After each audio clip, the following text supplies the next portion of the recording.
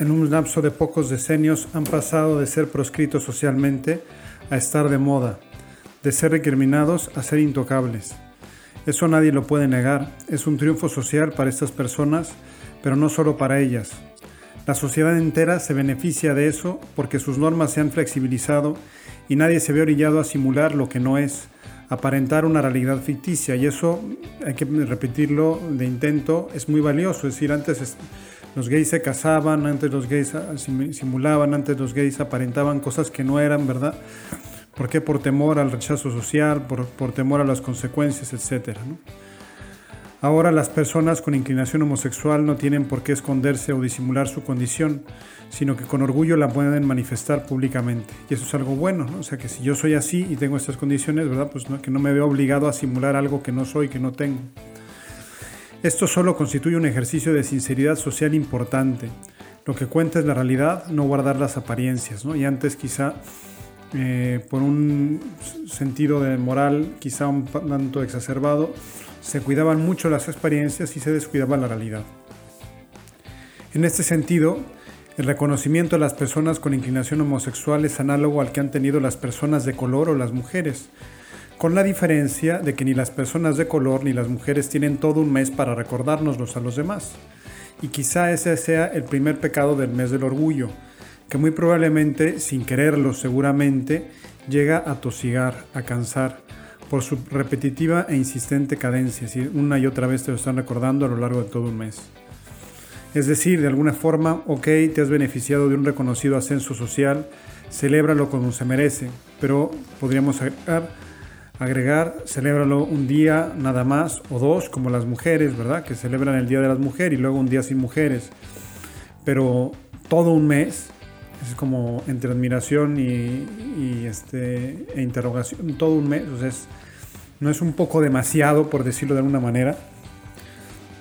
No es por tanto el contenido de la celebración, sino su omnipresencia, su ubicuidad, la que llega a cansar a amplios sectores de la sociedad, que ya sea por oportunismo o por miedo no se atreven a expresarlo abiertamente. Mucha gente, pues eso, tiene miedo a ser tachada de homofóbica o recriminada o a padecer alguna consecuencia social o profesional por manifestar su incomodidad ante algunas manifestaciones del mes del orgullo.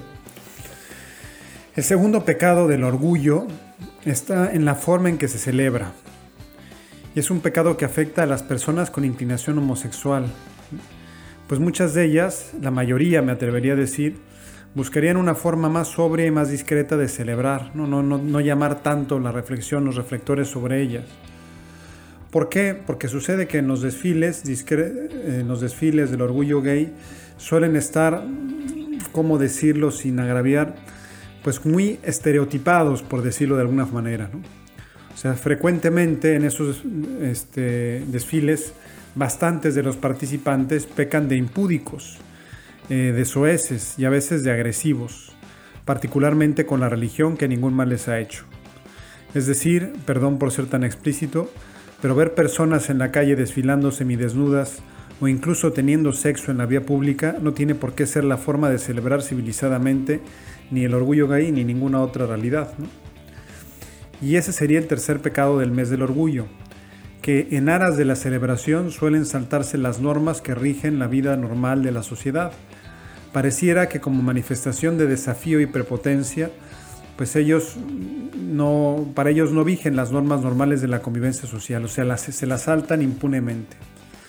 Sucede algo análogo a lo que pasa en los días de la mujer, donde muchas de ellas se consideran eximidas de respetar la vía pública y la propiedad privada, haciendo destrozos ante la mirada pasiva y cómplice de la autoridad competente. Si cualquier ciudadano de a pie hiciera lo mismo, sería rápidamente detenido. Si en otro contexto alguien circulara en la calle con la escasa ropa de algunos participantes en el desfile del orgullo, sería detenido. Pero ese día parece que las leyes se suspenden, por lo menos para ellos, y que por un día todo se vale. El cuarto pecado es el de la exclusión, el temor a no entrar en la fiesta. Todas las empresas, todas las instituciones, todas las autoridades, todas las iglesias incluso deben ser gay friendly o atenerse a las consecuencias, ¿no? Y ser gay friendly es manifestarlo, decirlo públicamente, o O sea, ni siquiera como mantenerte, decir, bueno, pues yo respeto, pero me mantengo al margen. No, o sea, eso ya no eres gay friendly, ¿no? O sea, no se vale mantenerse al margen. O sea, hay que pronunciarse positivamente a favor de la fiesta, lo cual de alguna manera, pues, violenta nuestra libertad de expresión y nuestra libertad de creencias y nuestra libertad como ciudadanos, como miembros de una sociedad en la cual participamos cuando lo vemos oportuno y cuando no.